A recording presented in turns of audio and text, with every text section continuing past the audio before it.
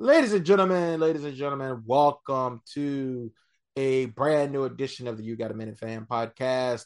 I am your host, the commission. As always, I am joined by Actively Lazy.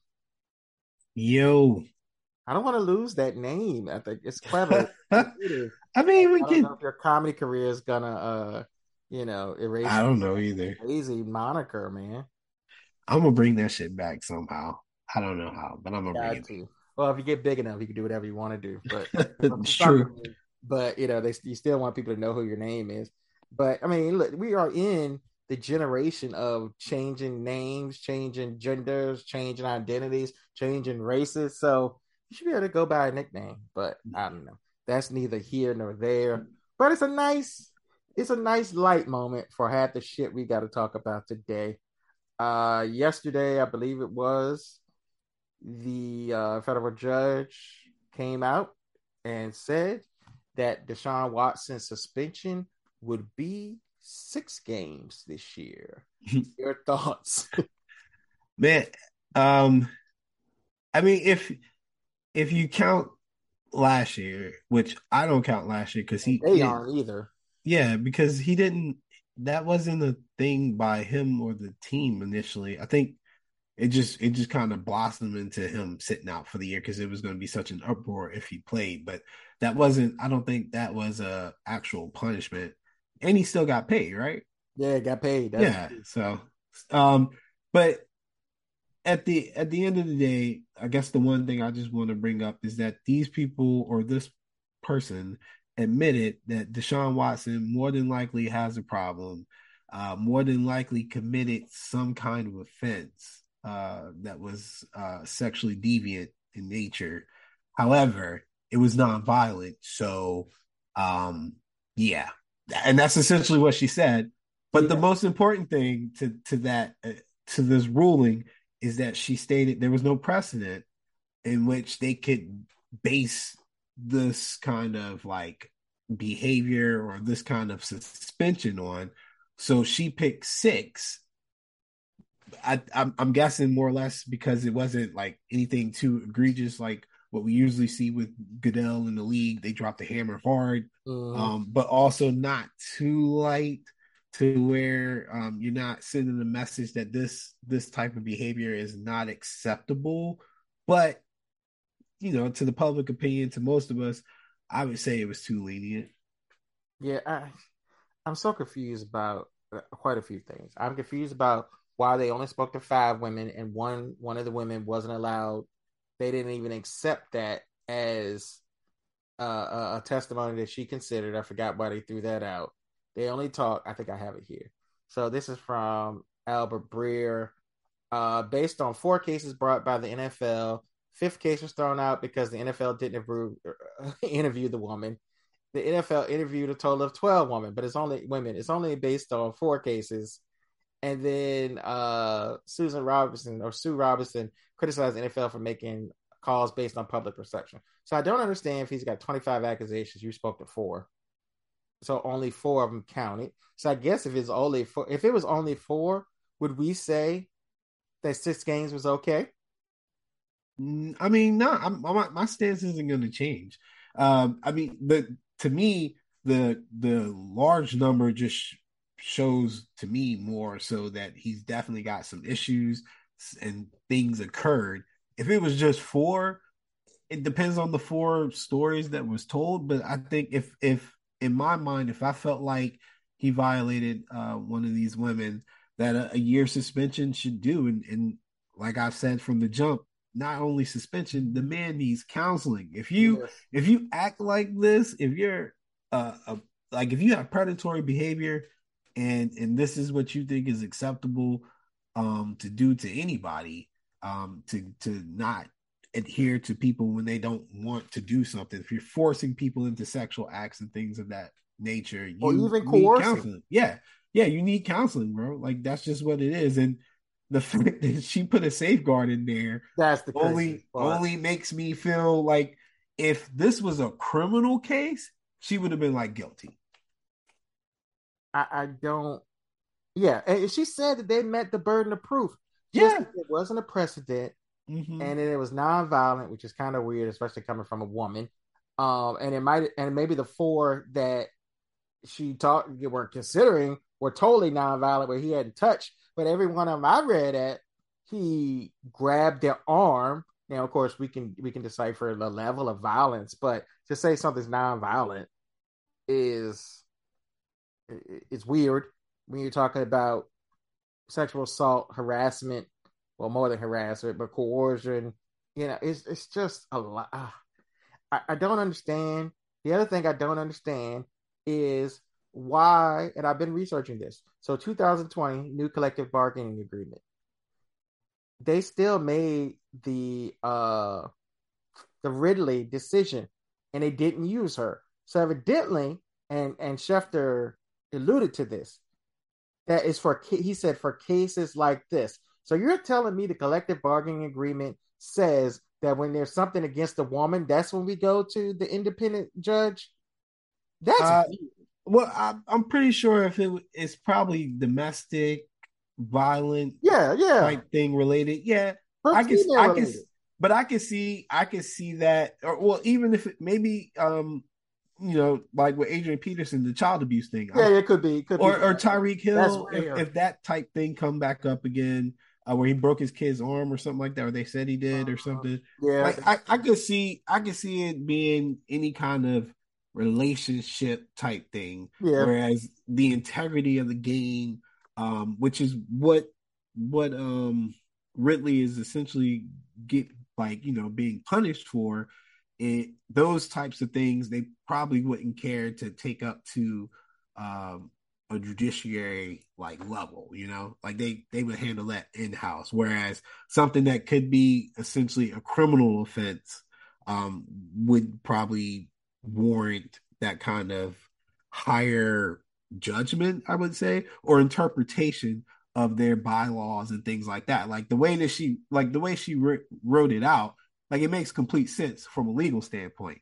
Like, there's no precedent. I'm setting the bar here. This man needs help. He's more than likely guilty, but that's not what we're here to discuss. Like that's how I interpreted it. So I was like, all right, I can see it just comes off more professional, less likely to have people argue any other response if it comes from a judge. It seems more final than if it comes from Mhm. Goodell. But it's still totally irresponsible. We've known about 20 plus women since last season, to the point where, like, when it first came out, it was 20 plus women when we first broke the story. So we played a whole football season because he never played, and he asked for a trade in the preseason. So a whole football season, and you still only talk to the four women. There needs to be like an independent agency that also investigates it too, or something. Because how can you only? Are you telling me that only four women are available, or only four women hadn't signed NDAs because you took forever to get it done? This should have been done last season. Why did it take so long?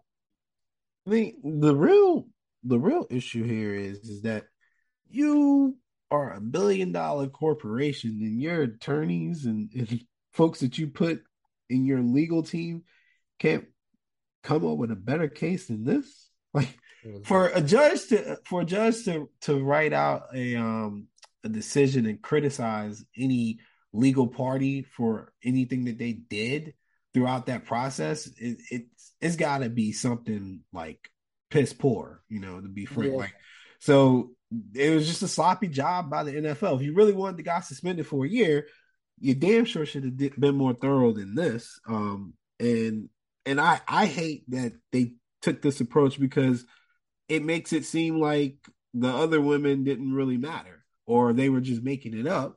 And it just feeds into more conspiracy theories of people being like, oh, they're just out to get money from Deshaun Watson, blah, blah, blah. Like, it's when you had this number, like three or four women, you could maybe make an argument depending on the circumstances, but we're in the 20s. Like, there's there's just no logical reason for that many people who are so far apart from each other. They're not even from the same locality. They're all from the internet. They're all from like Instagram and stuff, right? Like for them to somehow collude in this type of like way, like that's crazy. yeah. I don't. I'm confused. they're always so incompetent, and it doesn't have to be that way. We have another story that shows their incompetence later. But before we get off of this horrible topic, what were your and I'll read the Ridley. Well, not it's not the Ridley tweet. It's about Ridley, but Cordell Patterson said this. He says, "Free my dog," and he posted a picture. Did he post a picture of himself or? Oh, he's in the picture. Okay, he posted a picture of himself and Ridley's in there. And a lot of people have said, "Hey, Tom Brady got 4 games for Deflategate. Ridley got a whole season, which ends up being like 18 games plus last season." Uh, you have other people that have had things, and they haven't had this kind of response from the league. Zeke did get 6 games, I think, and then I know Ben got 6 games, so those are more comparable. But what do you think of those comparisons? Calvin Ridley ain't Zeke. Calvin Ridley ain't Ben. Calvin Ridley ain't Brady. The Falcons ain't the Patriots. The Cowboys or the goddamn Steelers. This is the way the world works. Unfortunately, you're essentially a nobody. Life's not fair. The damn league definitely ain't fair. And to me, I can see from a business standpoint, not from a moral standpoint, from a business standpoint, the integrity of the game is more important than whatever happens off the field. And that goes for the women in this particular case as well. In the NFL's frame of mind, I can completely see why they would go harder at Ridley than they would at Deshaun Watson, at Ben. And because it's Tom fucking Brady and it's the Patriots, if you go hard at him, you open up a whole other can of worms, which puts you back in this same position where the integrity of the game is being questioned, and that hurts the product far more than having murderers, rapists, child molesters, beaters, etc. on your rosters, because the public is quick to forget about things and they're quick to forgive athletes. So your best bet is to go hard at people who bring into question whether the games are legitimate, especially with gambling being part of your marketing now as well, than it would be for all these other things that we people with morals would hold at a higher standard. I've always agreed, and we both are children of people don't realize. I talked to you about it, but most people don't realize it. But we're both children of baseball, and so and I was never any good at it, but I'm children of being a baseball fan and baseball being a big part of the culture and everything. We lived through Pete Rose. So when you hear integrity of the game, you realize how bad Yeah. of a thing it is to gamble on a game. And Pete always said, I bet on the team.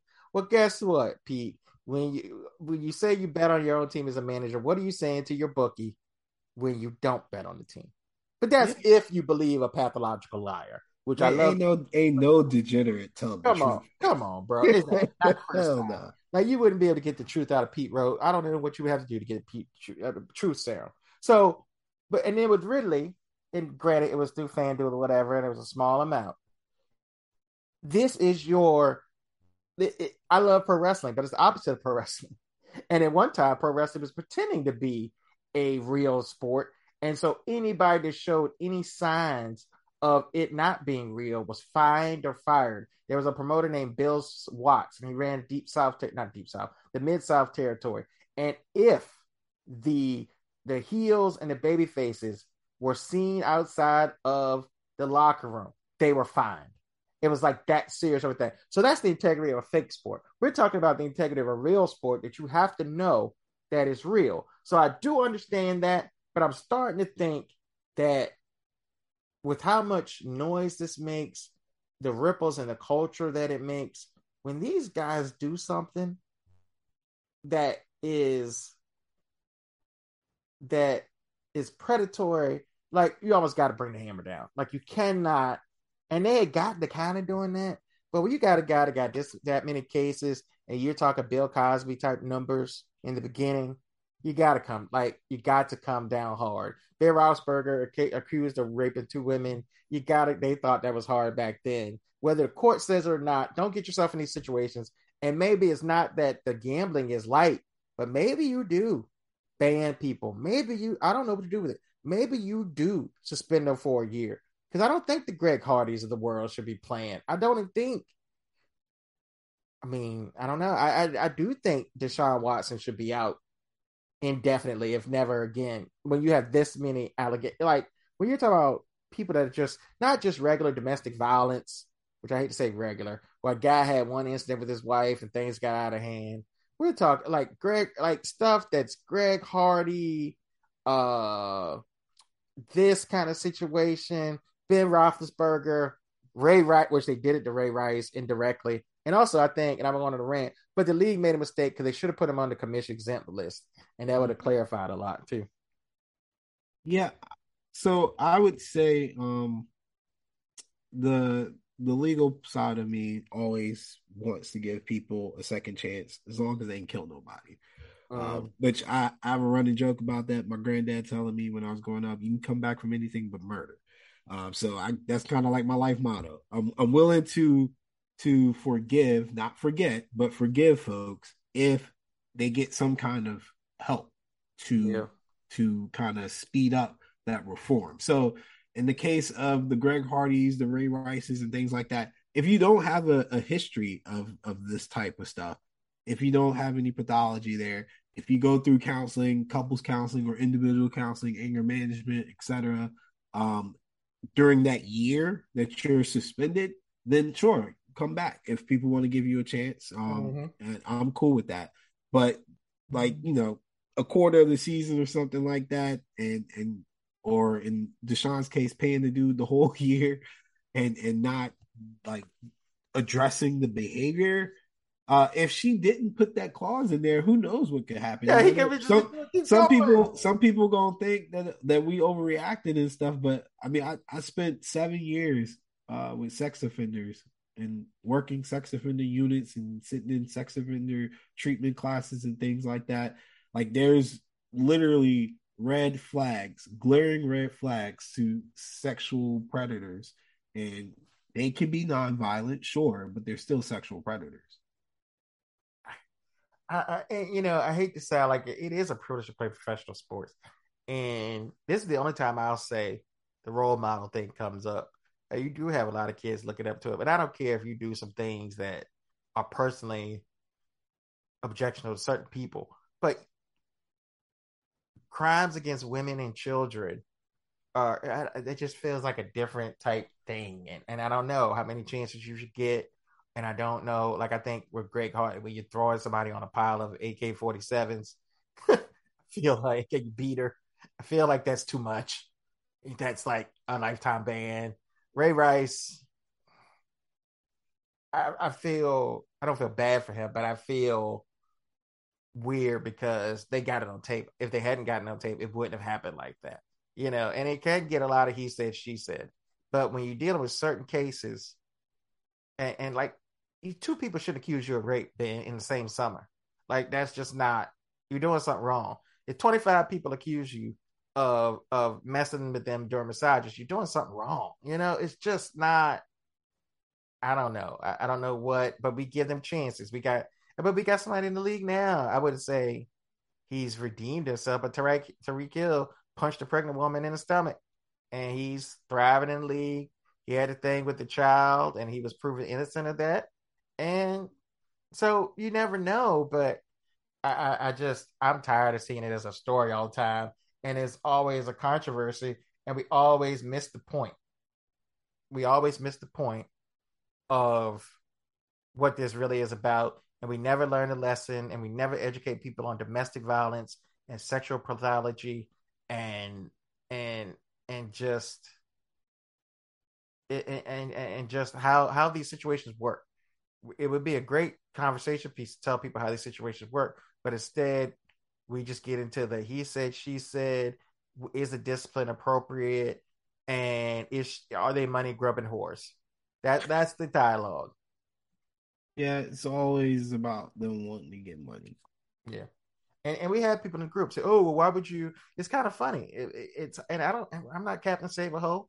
Like I've run through women quick legally. I'm talking about if anybody's got a question about that. But I've had whatever you want to say about my ways with women.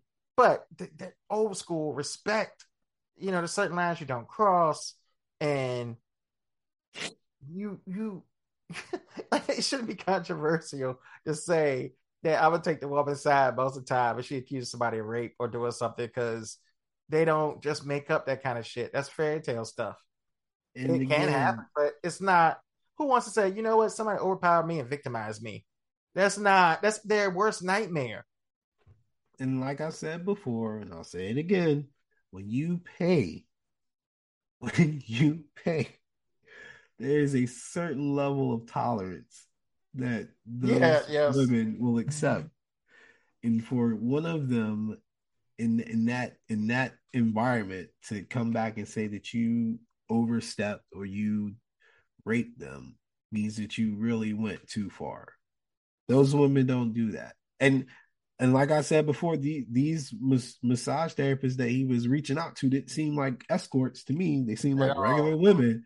So that's twofold idiot right there. Like you should have just paid It's out there. for It's out there. paid for those types of massages or gotten in contact with those types And of it's not that people. hard to find. Yeah, who were cool with it. Yeah, it's really not. Especially somebody of his stature, definitely wouldn't be hard to find. You could ask around, ask your friends or your colleagues, man. Ask the dudes in the locker room. Everybody knows somebody that knows somebody. Exactly.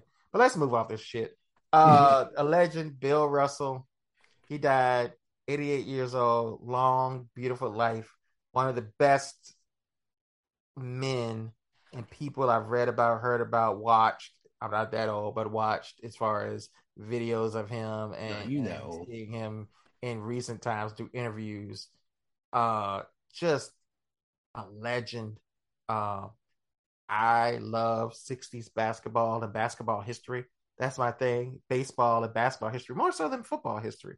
I feel like football history isn't as rich, and football didn't really get hot to like the 80s. Like the 70s, yeah, I mean, there was stuff going on, but you could say the 70s, but the football didn't really get really hot until the 49ers started winning, and it was more prime time. But baseball and basketball have always kind of been like these sports that we put on a pedestal and these people that were stars and too like what I don't know, the first Super Bowl might have been in the 60s or something. I don't know, but the point is this man, nobody's ever won like this man, and was a civil rights icon. It's almost like if you were going to do the athlete slash civil rights icons, Jackie Robinson, Muhammad Ali, Bill Russell.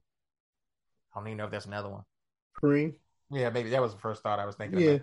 Kareem. So it's like, come on, maybe Jim Brown. You know, Yeah, oh yeah, and Jim Brown. I that's mean, hard. because that was gonna be my thing is that all the men who sat at the table Yeah, and basically, yep. yeah, And if you don't take Jackie, I'm not gonna say Jackie's not on it, but it's a different era. yeah, He inspired them. He's yeah. almost ahead of he's on another level. And Mhm. he was actually a pallbearer at Jackie Robinson's funeral. Bill Russell was. And I I heard some of mean, those interviews and him talking about that. You know what? I'm gonna take it in a humorous place. I was thinking about this when I was driving today. I was like, the only thing I could say bad about Bill Russell is that his laugh was really trash. I never thought his laugh was good. It's bro, trash. That's when annoying. you them old heads, them true old heads, They where don't care.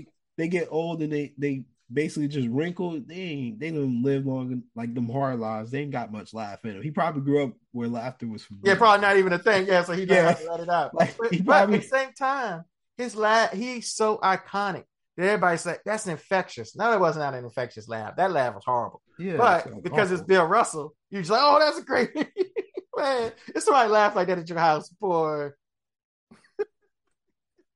it bruh. would be terrible. But that's how amazing he was. He had white people on there talking about his laugh was great. That's the only thing about him I thought was weird. But I mean I yearly, probably every 3 or 4 months, I go back and watch the interviews with him and Wilt Chamberlain. They used to do a lot of interviews together and talk about the rivalry and all of that. And I heard a good story with the on the Ryan Russillo show of all places.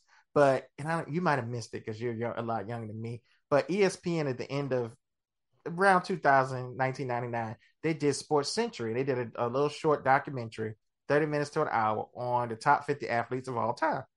And they wanted to interview Bill Russell. And so Bill Russell was like, maybe. and because he was kind of reclusive. He said, "What number you got me at?" And he's like, 12. He said, "Who you got in front of me?" And I was like, "Willie Mays." He's like, "I won more championships than Willie Mays. How you get Willie Mays?" And they were like, "Jordan." He's like, "I want more, but all right, Gretzky, who else would be on there? Jordan, Gretzky, Babe Ruth, those kind of people." And so Bill Russell, and then they had Wilt in front of him. It's like, I beat Wilt all the time. So he's like, "How about this?" He said, "Y'all got everything you need. I've done enough interviews. Y'all not coming to my house to talk to me."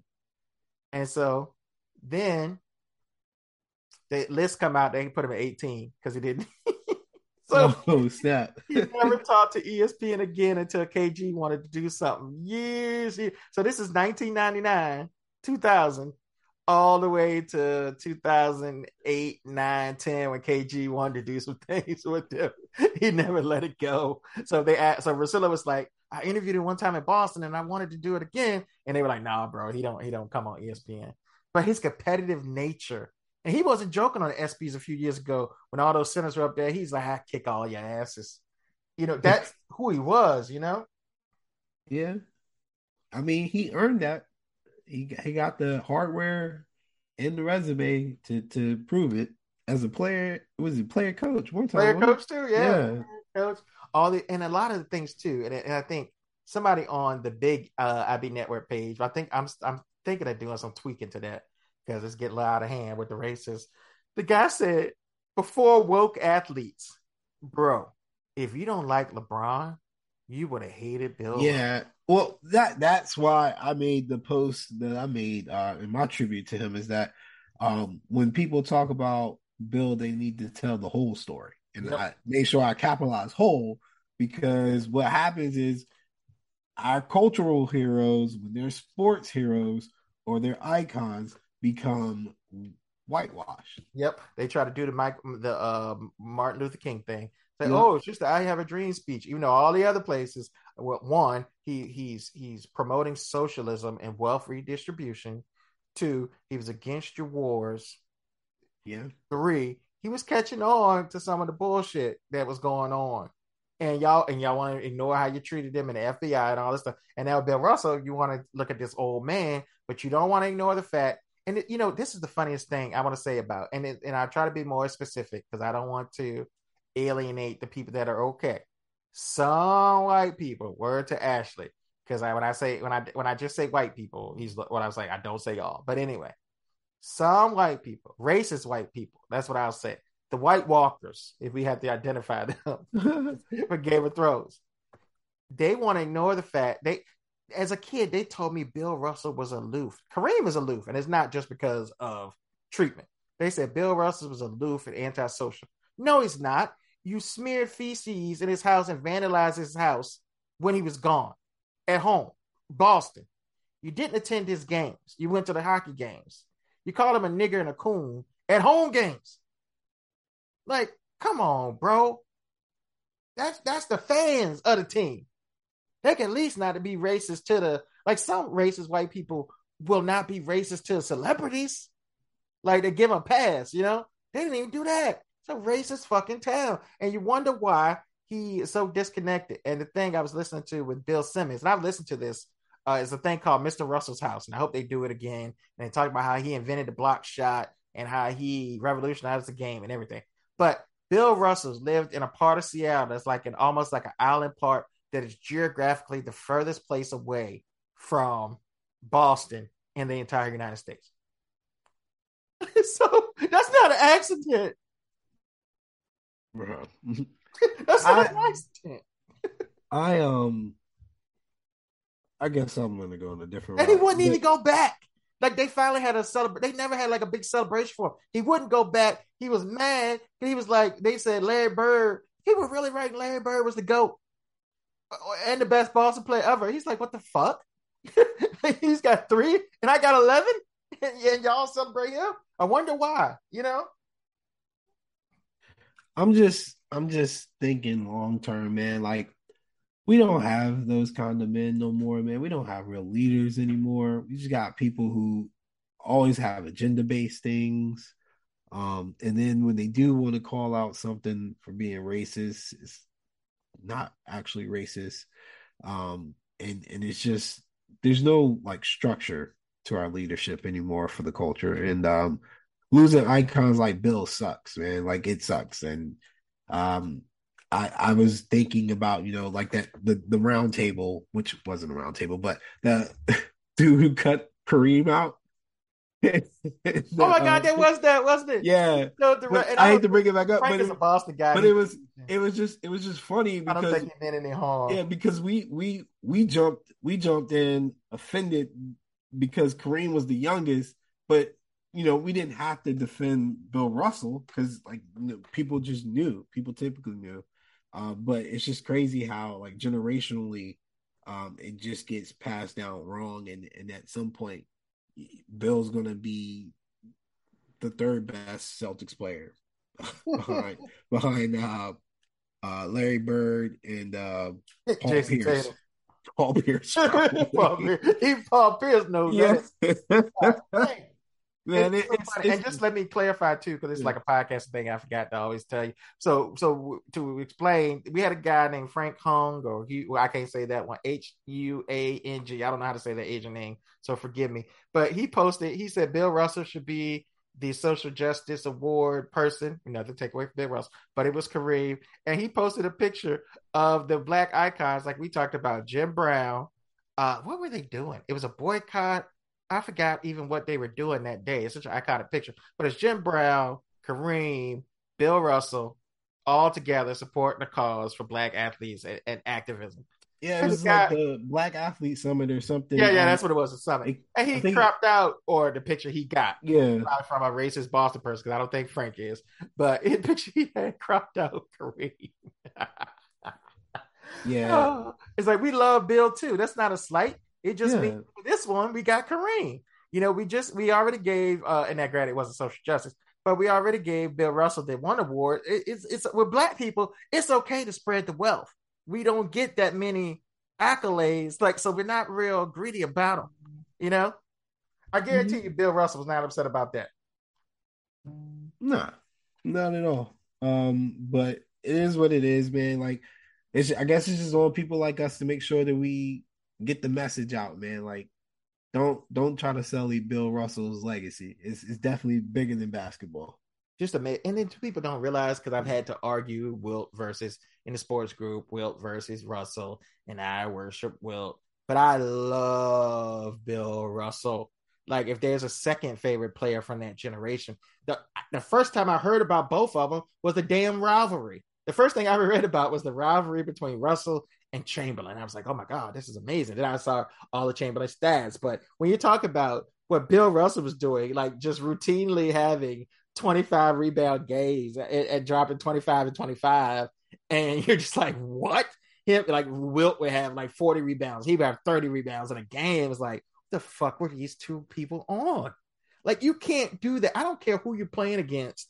To have that much energy, you're like, oh, they shoot more shots. You know how hard it is to still keep doing it, getting the rebounds? These lazy ass players now, they're not going for those 20 rebounds. As soon as they get their triple double, they're good to go, Every time I look at them old photos, I just be like, how is them shoes comfortable, man? That's true too. The shoes are awful. The travel was awful, especially for a big man. The people were racist, call you a nigger in every town. So it was not easy, and that's what I try to say. We can do the time travel thing, but I will never undersell. First of all, they said that plumber shit, and that's more of a baseball thing with the roofers and the plumbers. And there were more teams in baseball too, most of the time. But they can't find the plumbers or name who were the plumbers. But to win 8 in a row, do you know how much discipline that took? How often they played through injuries? How often, I don't think there's no, if you put, let's say, I don't know, if you kept that Golden State team together, would they win 8 in a row? Well, they got hurt, so you couldn't do it. They wouldn't win 8 in a row. They wouldn't win 11 championships, because the drive, the leadership, everything you know about Bill Russell leading that team and the men involved in that were just committed to winning on every level and nothing else. And you got to respect that. I don't care who you were playing against. And they were playing against good people too, by the way. Like Wilt fucking Chamberlain, like Elgin fucking Baylor, Jerry fucking West. Like, they were playing against good people. And they were playing against good people too, by the way. Like Wilt fucking Chamberlain, like Elgin fucking Baylor, Jerry fucking West. Like, So they were playing against good people too. But to be able to do that, man, I can't just do anything 8 times in a row. You're talking about going through 82 game seasons and winning 8 times in a row. That it's amazing. Yeah, like just the consistency of it all is just what's incredible. And in any era, man, any era, consistency of that nature is incredible.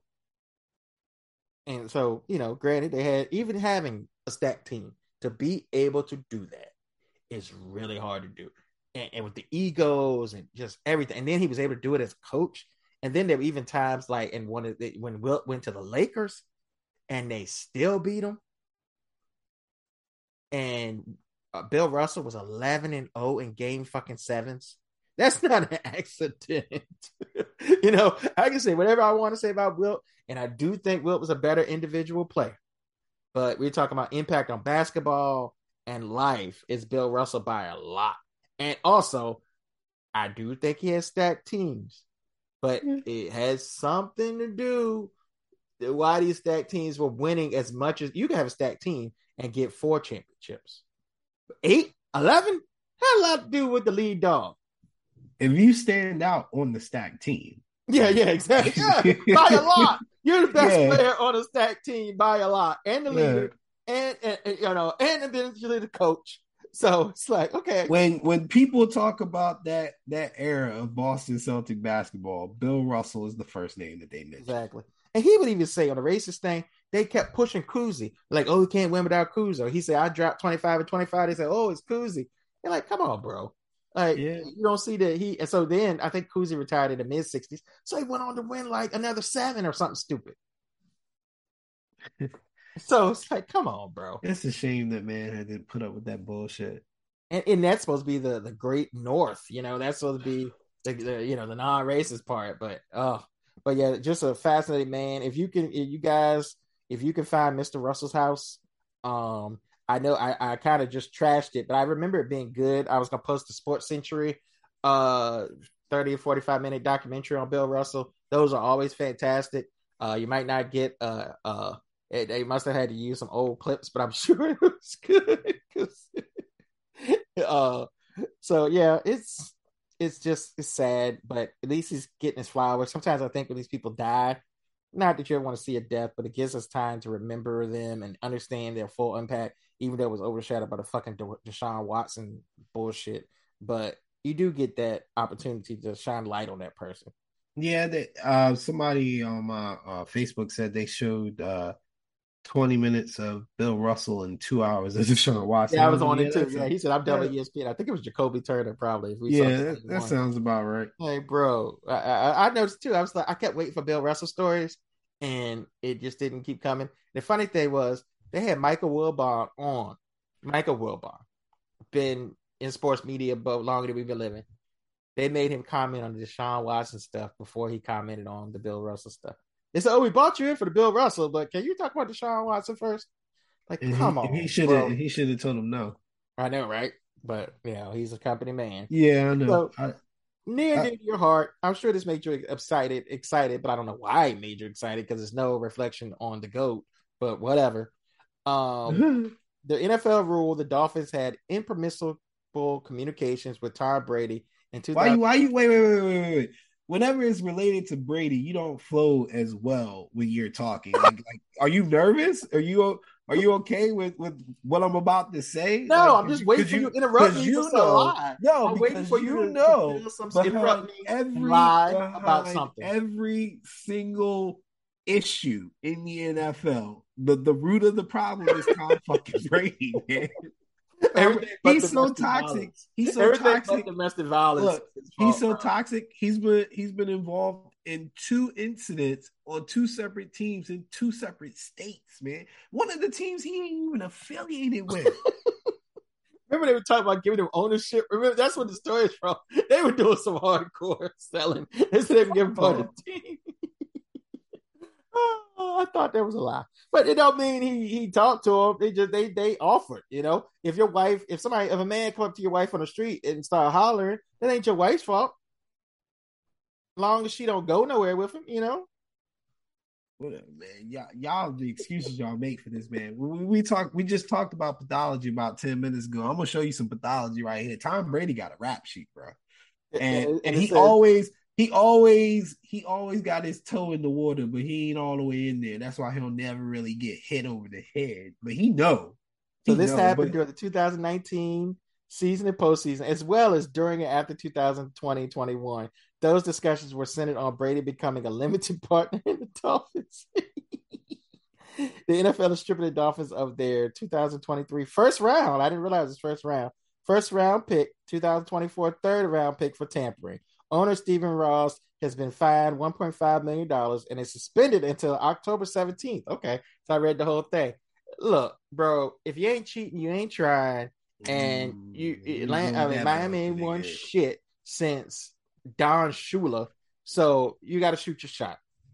Yeah, they ain't won shit, but they successfully, consistently beat the Brady machine in Miami. So When it doesn't count. yeah, it doesn't count. Why he want to join them then? They put that man on a boat, offered him Did not want to everything. join them, The sir. only They the only thing offered. that kept him from making the deal there was he saw how nervous Flores was, because Flores was like, "This shit look illegal. I'm out." And Brady was like, "All right, your man's right here shaky. Yo. I'm good. I'm good." That And would have been sure super enough, Flores crazy. told on him. I bet the NFL is so dumb they didn't even have it in there that a player can't be part owner. The NBA has it, but the NFL is so like non-forward thinking. It's very possible that they don't even have it in there. Or why, I don't like current player yeah, I or guess. I'm sure or be part of the deal, because didn't Elway kind of have a deal like that? it was like under the table, I think, or not. Yeah. Okay. All right. You Because know what I mean? his dumbass sold his stake too early, and once they sold the team just Yeah, I now. saw that too. Yeah. He messed up. Yeah, that was a while back. He So I messed up. don't know. But I yeah, mean, I wouldn't doubt the NFL. it's man, look, Stupid. it never hurts to listen. As I'm saying, it never, he didn't make any commitments. Never hurts to listen. You listen to what people got to say, man. You know what I mean? He didn't make any commitments. I don't want to hear any kind of slander. You blaming the victim of the crime. It's not Tom's fault this happened. I'm just baffled by how this consists. Like they didn't even mention Tom Brady in the tampering thing, like in the headline or anything. He was clearly on the boat, identified by Flores, and Flores is even like, bro, like y'all didn't mention anything related to any of my complaints. like, like what? He was vindicated. Flores is like, look, I thought you were talking about Florio. Flores said it too. But then Mike Florio for Pro Football Talk, he was saying this was happening the whole time. They were like, oh, you're lying. Man, I don't. I'm just baffled, like speechless. Not to mention the fact they also talked about them tanking, and they basically the NFL's position was it was said out loud to everybody, but nobody took it seriously. But it was said repeatedly, but nobody took the fact that y'all said that he said he wanted to lose on purpose, but none of the employees took the $1 billion owner seriously. Well, that's bullshit, and they know it. They definitely took it seriously, and who would not take anything a billionaire says seriously? Yeah, when he's offering that kind of money, it ain't the first time he did it either, probably. And this is from Judy Batista. Important detail of investigation, as Tom Pelissero just pointed out, the investigation did not dispute. The NFL is such a fucking joke. Did not dispute that Ross said something about offering money to take gains. It says they were differing recollections about the wording, timing, and context. What does that mean? He said it. Should you joke about that? I don't know how you. Oh, ha ha ha! That like what? It's like I'll give you But $100,000. the NFL they just got so much shit going on. Are we still on the Flores racism shit, or Yeah, what happened to that? Are Like, we on with the that tampering? lawsuit, what's going Like, on? if you're gonna make me pick, you're gonna make me pick, the only way I'm gonna forget about the Flores thing is if you give the Dolphins to Diddy or something, some black owner. Which might just might just be a disaster. Oh man. We got a little group news. I saw Sir Malcolm Starr. He posted a picture, and it says, "Which team do you identify Deion Sanders with more so than others?" Now, I'm ready. I'm gonna be on some shit this year about the Cowboy haters. I guess I am every year because I get annoyed. You're funny, but a lot of these guys aren't funny, and they really have hate in their heart for the Cowboys. Anyway, the picture has Deion in a do rag. Well, his do rag and all of them, but they had Deion, but in that black do rag is iconic with the Falcons. Got Deion as a Niner for 1 year. Deion as a Cowboy. The other two don't really need to be said, but Deion as a Redskin at the time and a Raven. Now, which one do you identify when I say Deion? What team do you identify him with? I always go to the Falcons, like Okay, first. that's Like, understandable. and that's because um I don't know, that's just how I always remember him. Falcons, Cowboys, Niners Yeah, and are my also he's team. playing for the Braves and the Falcons. So Yeah, it makes yeah. more sense. He was That's going. when he was too cool, man. Yeah, yeah. So I'm a Cowboy fan, so it puts in my memory. But there was something for the most high profile or most attention seeking athlete or one of the most high profile athletes being on the most high profile team. So obviously that's something. So I'll accept Atlanta most of his career. I'll accept Dallas. But these answers were just a little. Will Meredith said, he's a Niner to me. He played there 1 year, bro. Now it was like an amazing fucking year. But he Bro, played one less yeah, game. yeah, but he even don't fuck with us like that, I bro. know. And then Will Meredith said, fuck Dallas, that's why. I said, at least you admit it. Oh I called man. him out. I said 1 year, bro. My boy Todd Whitley. He looks a little bit too much like Chris Benoit. Very reasonable, Hey, very leave my smart. boy Whitley alone, I'm man. saying very reasonable, very smart man. He said San Francisco and Atlanta. Hey, we talking about football, bro. Lawrence Hurt, our boy Hurt. Lawrence Butthurt about the Cowboys. Should be his name. He said, honestly, he's just prime time. Stop it. You're an Eagles fan. Where do you identify Dion? I said, weird way to say Cowboys. He said, I don't remember him playing for the Cow. I Allen, come mean, on, bro. it might be valid for him. Bro. What Yeah, he profile was might he have been on? overseas. Maybe something was going on. Hey, now that I think about it, because I was still relatively young when he was on the Falcons. Like it was before I was 10. So, That's what I'm um, saying, bro. but I mean, my first Deion Sanders card was the Falcons. That's why I identify him with the Yeah, yeah. Falcons too. Oh, he was in there a But long time. yeah, but did he play receiver there, or did that start Very rare. in? That was more of a Cowboy That thing. was I was gonna say I thought that was more of a Dallas thing. So if that's the case, then you probably could bump it up to Dallas one than the Falcons. Yeah, and it's just because the Falcons only were good a couple. Now, for me, like when my one of my favorite teams was the Too Legit to Quit Falcons team that made the playoffs. MC Hammer was in the locker room all the time. They had Andre White Rising and all this stuff. They had a run, and it seemed like Andre Deion Rising, Swagger wow. was taking. Yeah, it seemed like Deion Swagger was taking over the team. So I remember a lot of that and all They that. got the fighting. Yeah, yeah. When he went to the Niners, yeah, the next year. Yeah. So I remember that. That's fine. I mean, it is. It's Cowboys are so big, but Falcons or Niners. I mean, Niners. Falcons or Dallas. Then finally, dude Ryan Belknap said, "I hate the Cowboys, but when I see Deion, I think of Dallas. Come on, man. That's when he started. Like his swag had plateaued. That was like Deion at his apex of everything: marketing, talent, everything, everything. You can go So to Dallas and be bigger than Michael Irvin. yeah. So I mean, but it's just people are so petty. These people are really petty. They As we just thought. they just want a reason to hate, man. I mean, I give Dallas props where it's due. Hell, I'm probably higher on Dallas than most Dallas fans in the group when Yeah, I'm being for real. I'm dreading picking the Eagles as the NFC East team. I got to find a way not to pick them for the NFC East when I do my predictions and stuff because I know Jay Holly gonna give me hell.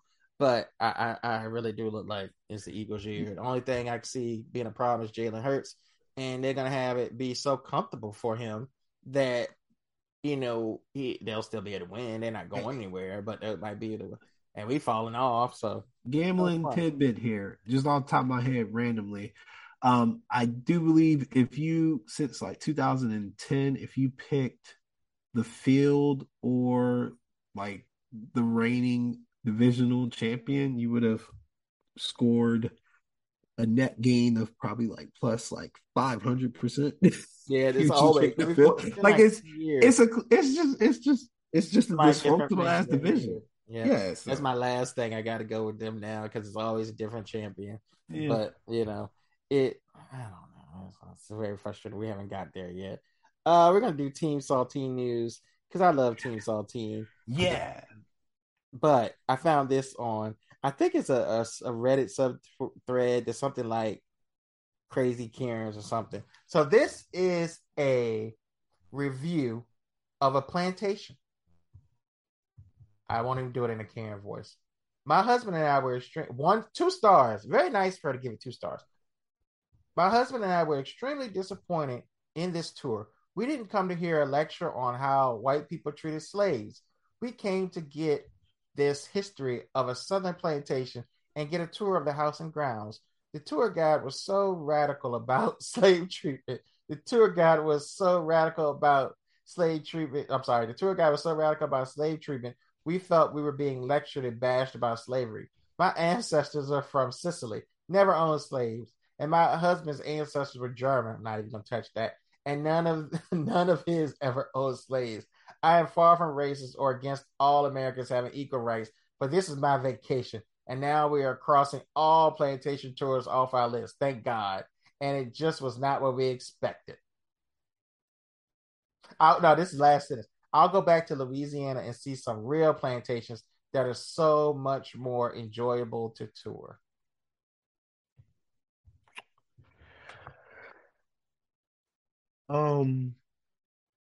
What did they say? If you don't like it, go back to your country. Yeah, exactly.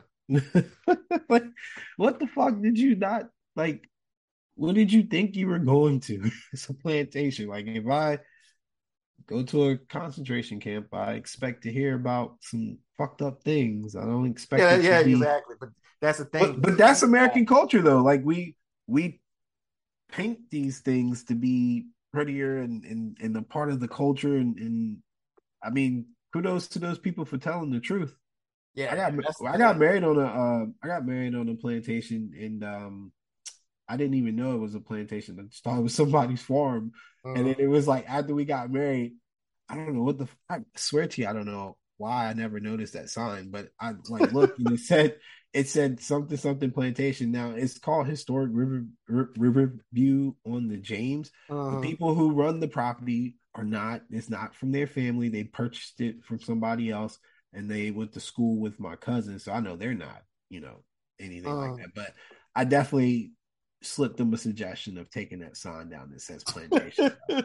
But I mean, yeah, it didn't look like any plantation I'd ever been on either, because the plantations I visited, they had the big house. Yeah, it's usually a little different. Yeah. The big white house. You know what that is. And then you get the little house over there, and some holes here and there, and it's not something that I feel like we should make such a pageantry out of, but we do. And that's why people from other countries get fooled, because everybody else kind of gives you like big red letters, flashing signs when you're about to come up on some fucked up history. Yeah, but here it's like, oh yeah, that's a part of it. It's all we're all good here. Little team nickel news. What the fuck is going on with Jimmy Butler's hair? And why does nah. Fuck Jimmy Butler. Channing Crowder gotta go, bro. That is a better. This man gotta go. That is a better. But go ahead and get the background. Let me see if I can. Yeah, hey, Team Light Skin, if y'all out here, man, your man Channing Crowder. I don't even know the name of the podcast or show. Whatever. Something. I can't. I remembered it when Kevin Hart was doing it. But, I blocked it out of my mind because of the things he's confessed over the last like 3 episodes that I've seen. He's hurt black people. Team Light Skin specifically. Man, he's from the University of Florida. That's the only thing I could think of that would excuse any of the shit that he's saying. Like the not bathing thing was the worst. Like, bro, you in pads and stuff. Like you played in Miami and Florida, and you don't really like to bathe. Like what? The pivot is what it's called. Come on, man. All right, let's see if I can get some sound here. Let's see if we can get some sound. I don't think you really need to wash that much. Like you wash every day. Huh? I think man, you don't take a shower every day? 2 times a week. Oh, 3 times max. Real talk. You lying. No, I don't really do what all that. You spent your whole life in football pads. Yeah, and I was like, I can wrench. I call it wrench off. I wrench off. But all that washing and sitting down and putting soap on and you can stand up in the shower. But all take a shower. Nasty. Your back does crazy, man. Look, this is the thing, right? With him, disclaimer. Nah, man. No, he from Pennsylvania. They different up there. That's not okay. But not to admit it, especially Cormier. I think that's how you say his name, Daniel Cormier. Yeah, that's the dude that's like, yo, you don't shower, like, but wait, I could tell if it was him or not. Oh yeah, nah, he definitely ain't really trying to stay in any kind of shape once he got done. He's always kind of wide body anyway. Yeah, anyway, yeah. But like for people who in combat sports, you 100% try to stay clean because you don't want to get ringworm. You know? Yeah, people. Because you're in contact with people all the time and grappling and stuff like that. Like I definitely could see the shock on his face. Like, yo, that's gross as fuck. I did wrestling and I played football, and like I said, I'm a big dude, man. Like I could never imagine not taking like a shower after doing any kind of physical activity. Like that's just weird to me. Like that's weird. Now I've worked out so hard sometimes that I come home and I end up falling asleep on the floor. Yeah, and then I wake up in the morning and I take a shower before I get my ass in the bed or something like that. Exactly. But like I don't come home, just take my clothes off, put on some different clothes, like, oh yeah, I'm cool. Nah, man, what the hell? And for him to say he what did he say? He wrenched? Man, you from Pennsylvania. You do not talk like that. Stop it. Stop it. Stop that shit. That's our language down here, yo. Yeah, right. And a little bit further down. we had a little message I just got from Kevin Nichols real quick. Oh, God. He said, and I know why, because it's Atlanta, but that wasn't even his first team, so I don't know why he wants it so bad. But is Steven Jackson a Hall of Famer? Steven Jackson. Oh, the running back. Because I was like Steven Jackson. Oh yeah, basketball player. That answer your question. Steven Jackson, the running back. No, I like. How is that even a question in your mind, bro? Maybe I need to look at the stats, and I'm missing something. And I like Steven Jackson. I mean, Steven Jackson was a beast, but Hall of Famer at running back is tough. So he's the 18th leading rusher of all time. Already, we got to struggle there, buddy. He has 11,000 yards. Like the 18 leading rusher should not be when your career is over. Well, his career is over, been over, but not that many people have passed him. So let's see, where is he? Touchdowns, 69 touchdowns. I need a running back to have like 80, and I need. Usually, your first reaction for a Hall of Famer is, and I don't know. We got Fred Taylor's ahead of him. He's not in. Thurman Thomas is in. He's ahead of him. Franco Harris, Marcus Allen, Edger James, all those guys are in. Marshall Faulk, Jim Brown, Tony Dorsett, Eric Dickerson, Jerome Bettis is 8. He's not in any of those guys' league, though. Yeah, they're all legends. Like, I mean, Steven Jackson was good, but I wouldn't consider him a legend. Yeah, these guys are. I'd argue Todd Gurley was better. Just couldn't stay healthy. So Emmitt Smith, Walter Payton, Frank Gore, Barry Sanders, Adrian Peterson. I think all those people will get in, and obviously the 3 of the 5 are in. I think Adrian Peterson will get in, and I think Frank Gore will get in. Curtis Martin is in. LaDainian Tomlinson is in. Jerome Bettis is in. These are all guys with 13,000 yards. Eric Dickerson, Tony Dorsett. You got 739. Jim Brown, Marshall Faulk, Edger James, Marcus. Like, he's not on these people. We would mention this Negro in the same breath as those guys. Now, what you would mention him in the same breath with is Corey Dillon, who has 11,000 yards, not in the Hall of Fame, and 11,241, where Steven Jackson has 11,438. That's right where he belongs. And you got John Riggins, who's in, but it's a different era, but he's in, and he's in because they won some Super Bowls, or at least one. and he was a big part of it. So LaShawn McCoy would actually be a better, more interesting one. He has 11,000 yards, 2 Super Bowl rings. I mean, I don't play. I mean, he can get into the St. Louis Hall of Fame or yeah, exactly. Not even the Atlanta Hall of Fame. He's starting to fall off. Bro, he had 2 years in Atlanta, man. He didn't do nothing for them. Let me tell you right now. He played, but he played 9 years. 9 years in St. Louis or with St. Louis, and then I think they became LA. No, he played 8 years. No, 9 years St. Louis, 2 years in Atlanta, 1 year with the New England Patriots. Man, if you 18th in anything in NFL history, I'm not sure you should be like a major category. The total stat yard thing for you, I don't think you probably should be in the Hall of Fame. Like that's not, you got to do better than 18th in a modern era with more play. Like you got to do better. You got to do a little bit better. Yeah, if running backs were a traditional position, still he might have a case, but no. Yeah, so I just wanted to hit that up before we got a little. Glad it wasn't one of those weird ass Trumpian level conspiracy theory questions. Yeah, much better than my normal inboxes from him. Yeah. Let me see if I can get. We got a little bit more team nickel news. We'll skip the silliness of Jimmy Butler because that was more pressing with Crowder. But Dion, you've always been on a black baseball kick, but it's been coming up more because Jay Hollis going after you more, and the MLB has a lot of stuff. I can't fucking talk. The MLB has a lot of. How did I tag Jarrell Christian? I meant to tag you in this for Dion, but that's my friend that coaches for the Celtics. But so Dion was asked why black kids aren't playing baseball, and they just had kind of a expo / classic, whatever they called it, to show that they're trying to bring African Americans back to baseball. But let's hear what Dion has to say, and then you can go off. Also in high school. Yeah, all the way up. And it's so funny because the reason our kids, I feel like, don't play baseball because ain't nobody clapping. And ain't no sisters out there clapping for you. You know what's crazy, Coach? I played baseball too, and I was really good. Mm-hmm. I was really good. And the reason why I stopped playing because I threw my arm out. It's pitching. I was in high school throwing 86 miles an hour in high school. Yeah. You know what I'm saying? But I threw my arm out, and I allowed it to bring me down. Yeah, you should have just say, I go to the outfield.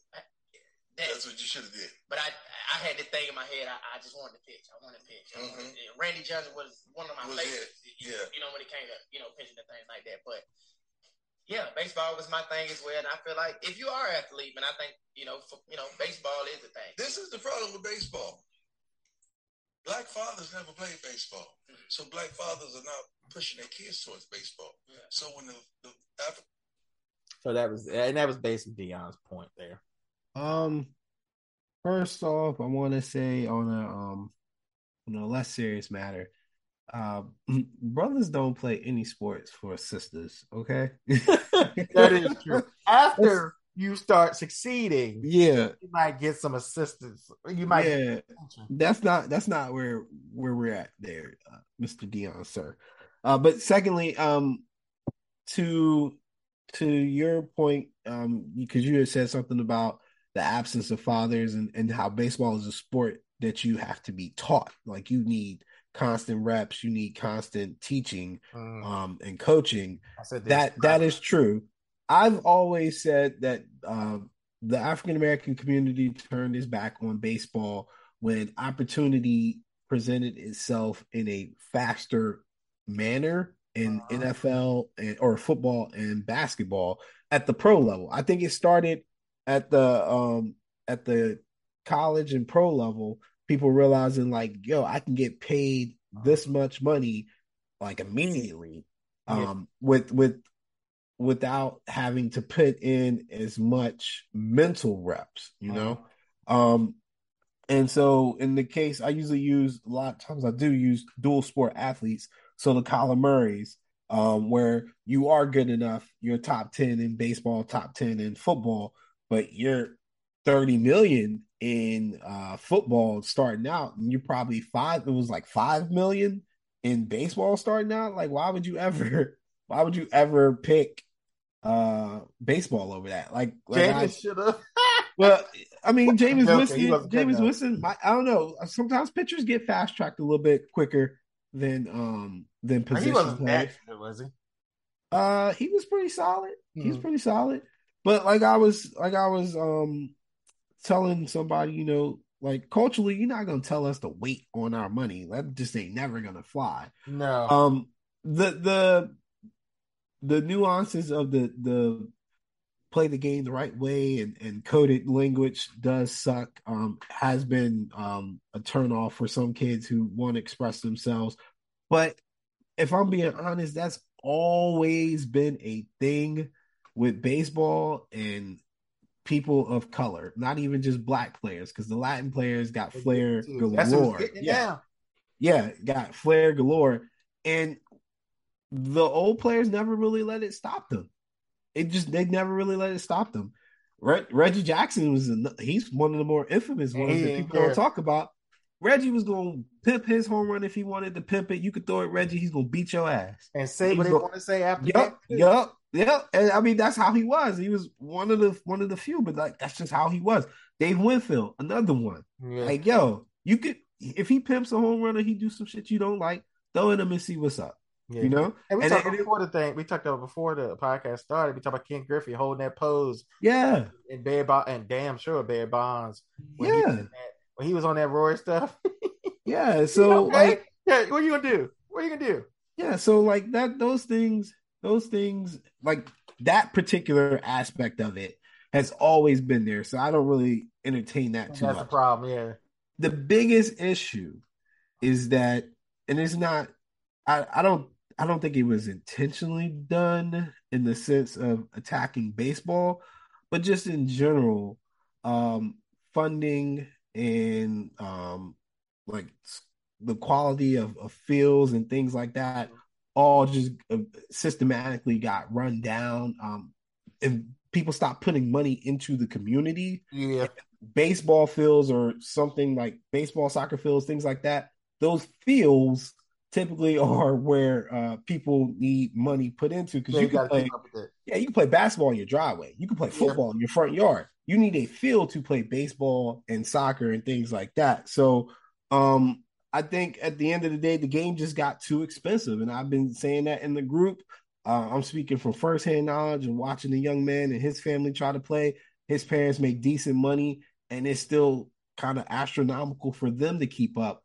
Where a lot of the kids that he has as peers on his travel team are getting instruction from their fathers or from friends of their fathers who went to college or who played pro, stuff like that, where they don't have to pay. Because in order for you to be good, you have to pay to play. And let me hit you with this. Yeah. AAU with basketball, we know the conditions of the black community, but these kids will have bake sales. The community itself and the teams with the money that people have to pay, now I know baseball probably costs more, but they're traveling all across damn country. Man, you basketball every weekend, so it's not a cheap thing. I'll be frank with you. What I know of the AAU scene, I got a dude who's pretty connected here in Richmond.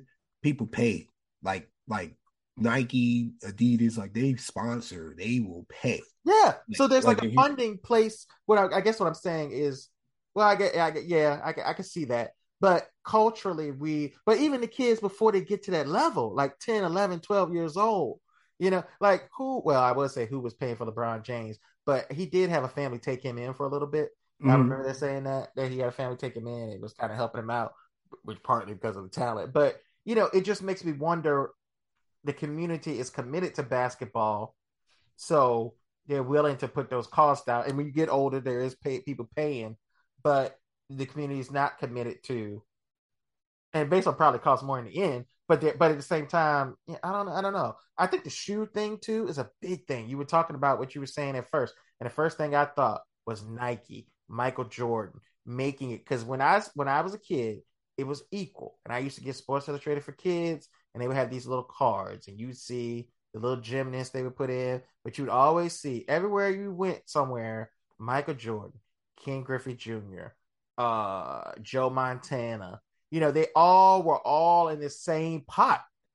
And over time, the baseball players stopped being put in the same pot of superstar names.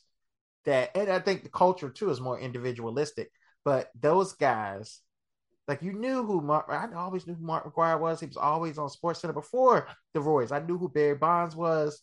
And I knew baseball player. I knew Randy Johnson. Like these guys, like everybody knew them in the neighborhood. Everybody knew them, and you lost that somewhere. You knew who A-Rod was. And that's starting to get, and Jeter, obviously. It reminds me of wrestling, where you have these people like The Rock, and you have Stone Cold, you have John Cena, who everybody knows. And now there aren't any wrestling household names that are currently active. And baseball's almost like that too, where the stars are the last, now these people are good, but they're not household names. Yeah, and then you hear people say things like, "Oh, the game's too slow."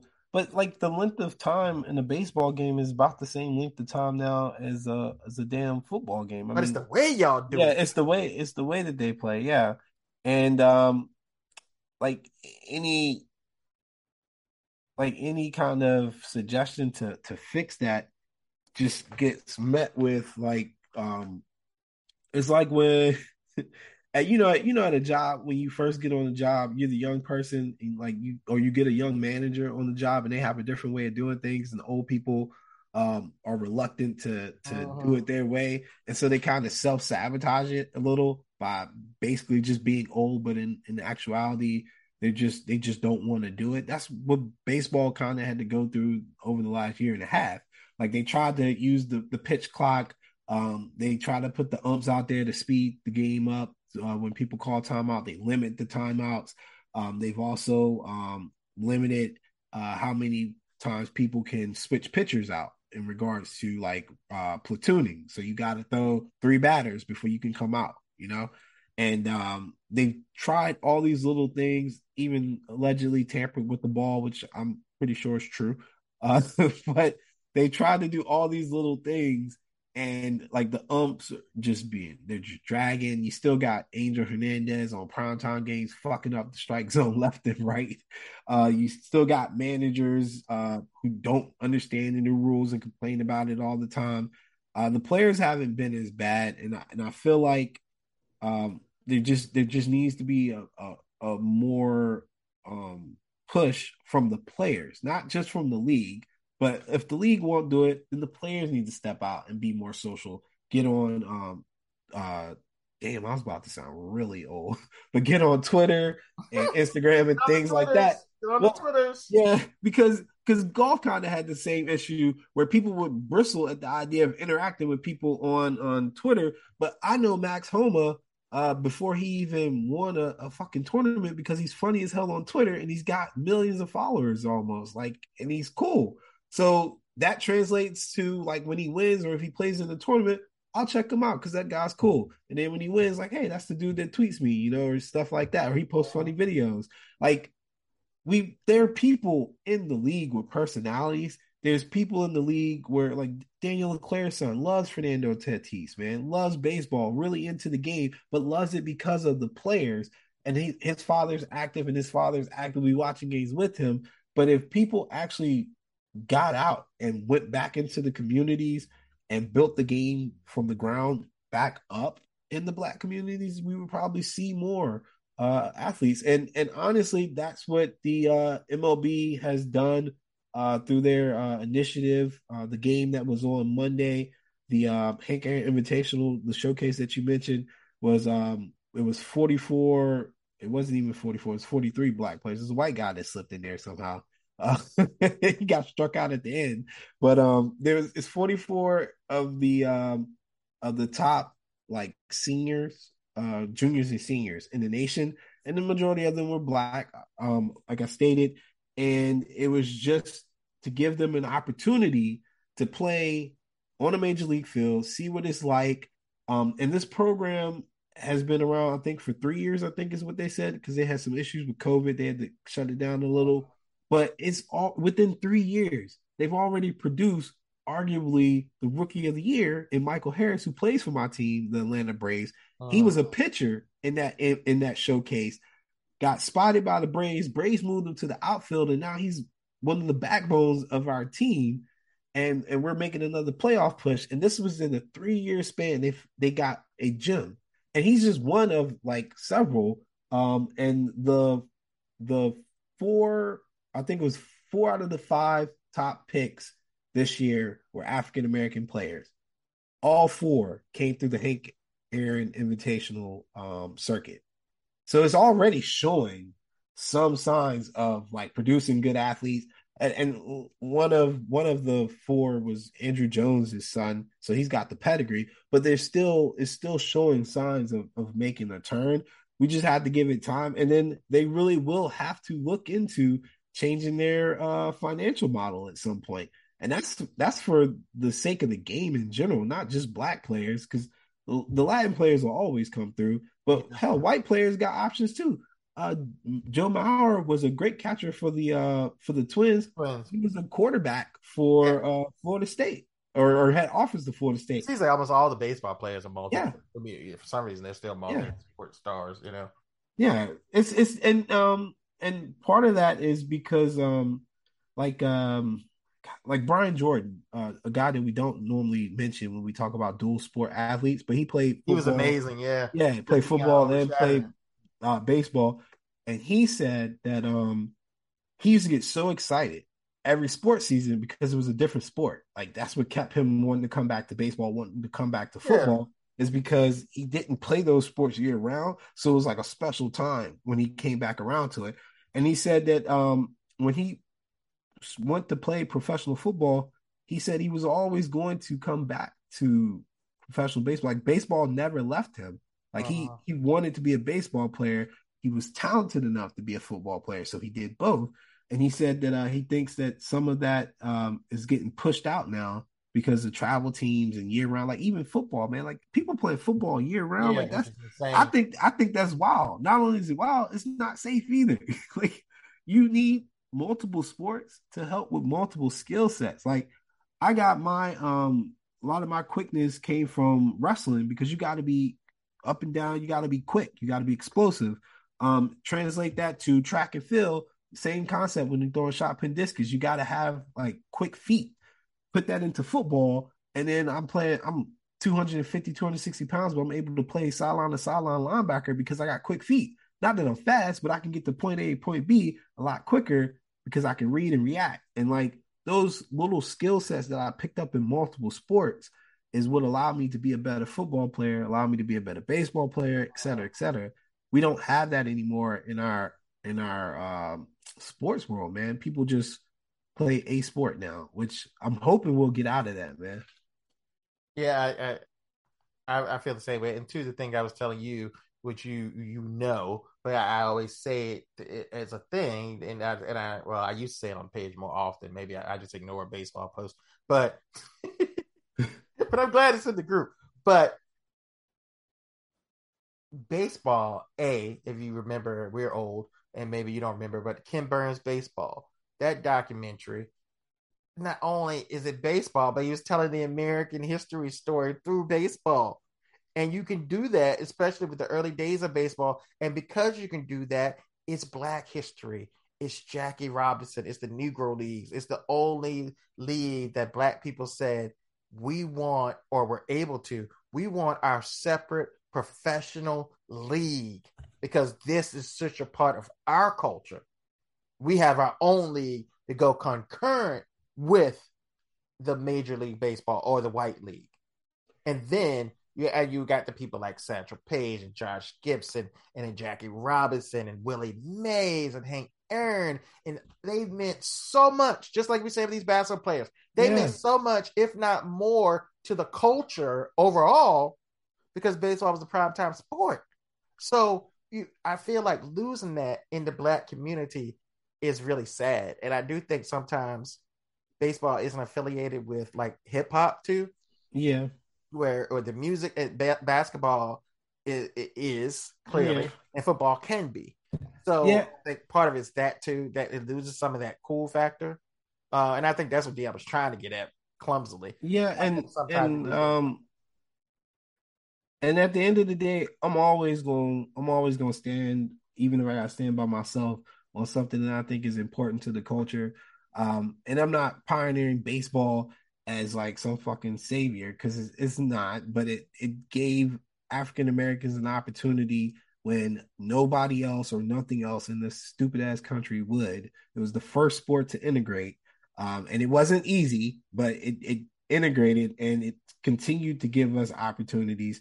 So I feel like it's insulting when people call it a white sport because it's not a white sport. Not at And all. it's not even necessarily a black sport, but it's part of our culture. It's what established the LeBrons, the Jordans, the Alis. It's Yeah. what gave Literally in the great. everybody, Yeah. like literally gave everybody an opportunity. Fuck, you can even go as far as saying it might even push the country a little bit to fully integrate. You Exactly. know, It like reminds it, me when people say, like yeah, when people say Christianity is a white religion, and I get on my soapbox and taking a stance.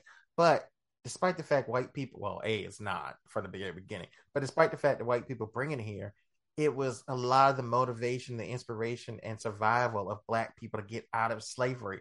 So once you turn it into that, you can't say it's a white man's religion when a group of people have adopted it and used it as such a bedrock of their community. Same thing. yeah. So I just hope that we continue to see what we saw in this last draft, that people acknowledge that African Americans play baseball and they can play. I don't give a fuck if it's just 10 of them, but if the 10 are nice, then I'll take it. Like Yeah, we have talent. That invitational, the shortstop Ellis is going to be a household name regardless. Like he's going to be a household name. He got praise from fucking Ken Griffey Jr. Like, look, Ken Griffey Jr. don't even come outside. We just talked about we never see this man. Like, you never see Ken Griffey anywhere really. Like, he stays in the shadows, does his thing. He was in the dugout. He walked down and interviewed this young man with Harold Reynolds and Brian Jordan, and was like legitimately praising him. Not like, oh, you're doing great. Like, no, he's like, I wanted to come down and tell you that you were clearly the best player out here right now, and you're just amazing.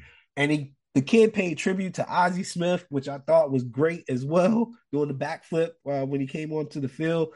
I was like, yo, like it's full circle now. You got a shortstop, fucking 5 generations removed since Ozzie Smith, but he knows of Ozzie Smith, and his favorite player is Tim Anderson, a black shortstop in Major League Baseball, and he got into baseball because of a Latino player. A Latino player was like, "Damn, yo, you talented. Let me, help you out," and coached him through the game.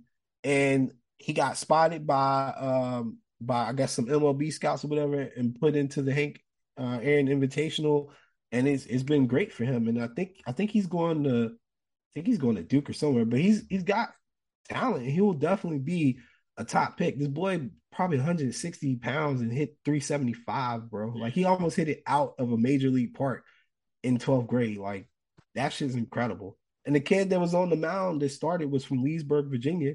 He got a scholarship to Duke for sure. And he's a top 5 pitcher in the nation. It's just like it's crazy. Like I said, that it's slowly moving in the right direction. But I just hate for, and I know Holler just kind of trolling, but he might be serious too. But it does irk me to have anything put out there by black people calling something that's not white a white sport. It's just not. I don't care if black people ain't there, but it's not. We had our own league. We have legitimate legends. They forced integration. They came in, they balled out. They're in the history books. They're recognized because of their greatness. And it's disrespectful, I think, to their legacy, to the culture, to the struggle, etc., to call baseball a white sport. It's just not. All right, enough baseball talk on this Yeah. show. Get out of here. I gave you 30 minutes. It's fine. All right, so we got NFL previews coming in. Don't forget to rate, subscribe. Probably gonna have Sam on the show and talk. Oh God, I know a lot of stuff. I make it just catch him with Better Call Saul, wrestling, Sam better never talk sports though. and Harley Quinn. I know, right? That's the best thing to keep him off sports, but he's great at everything else. We got that coming up. I'm gonna try to figure out a way to do previews of stuff. I just haven't figured out the way how to do that. You got anything you want to promote before we go? Yeah, let me know what you're going to do about the previews because I mean, Joe and I was going to do the NFL show. I don't want to Yeah. like I mean, y'all could do the cross it. nerdy ones. You know, y'all Okay. can do the nerdy stuff. Either I'm gonna do like my individual breakdown, it'll still be fine. Okay. And Well, you maybe bring back the fan cast. I'm thinking, and since I'm saying it out loud, maybe if I could get a representative of each team for a couple of different divisions, that might be fun. yeah, and do like a round table in the Yeah, division. maybe. Yeah, I mean, I'm cool with that. Like, Just I mean, and if you ever need somebody to fill in like for a team, yeah. I can do that too. I was gonna say, I guess just drop the announcement that I'm gonna try to come up with a daily show like concept, more so to help me with my writing, because I'm doing stand up, as you guys know. Had COVID for the last couple days or whatever, so I haven't done anything per se. I was going to start Bragging about on. not having it last week. You I know, right? Right. I know. I was gonna look, and I was gonna do the first show on Sunday, and I was on my deathbed, but I'm back, baby. I rose from the grave 3 days later. Look at me. Oh Lord, that's only for time, sir. So so I will be coming out with the show on Sunday. Just give it some time. Like I said, it's going to try to follow like a daily show type format. It won't be all political. It'll be sports, entertainment, like just encompass what we are as a brand in IBN. All right, folks. For Actively Lazy, this is the commish asking you. You got a minute, fam?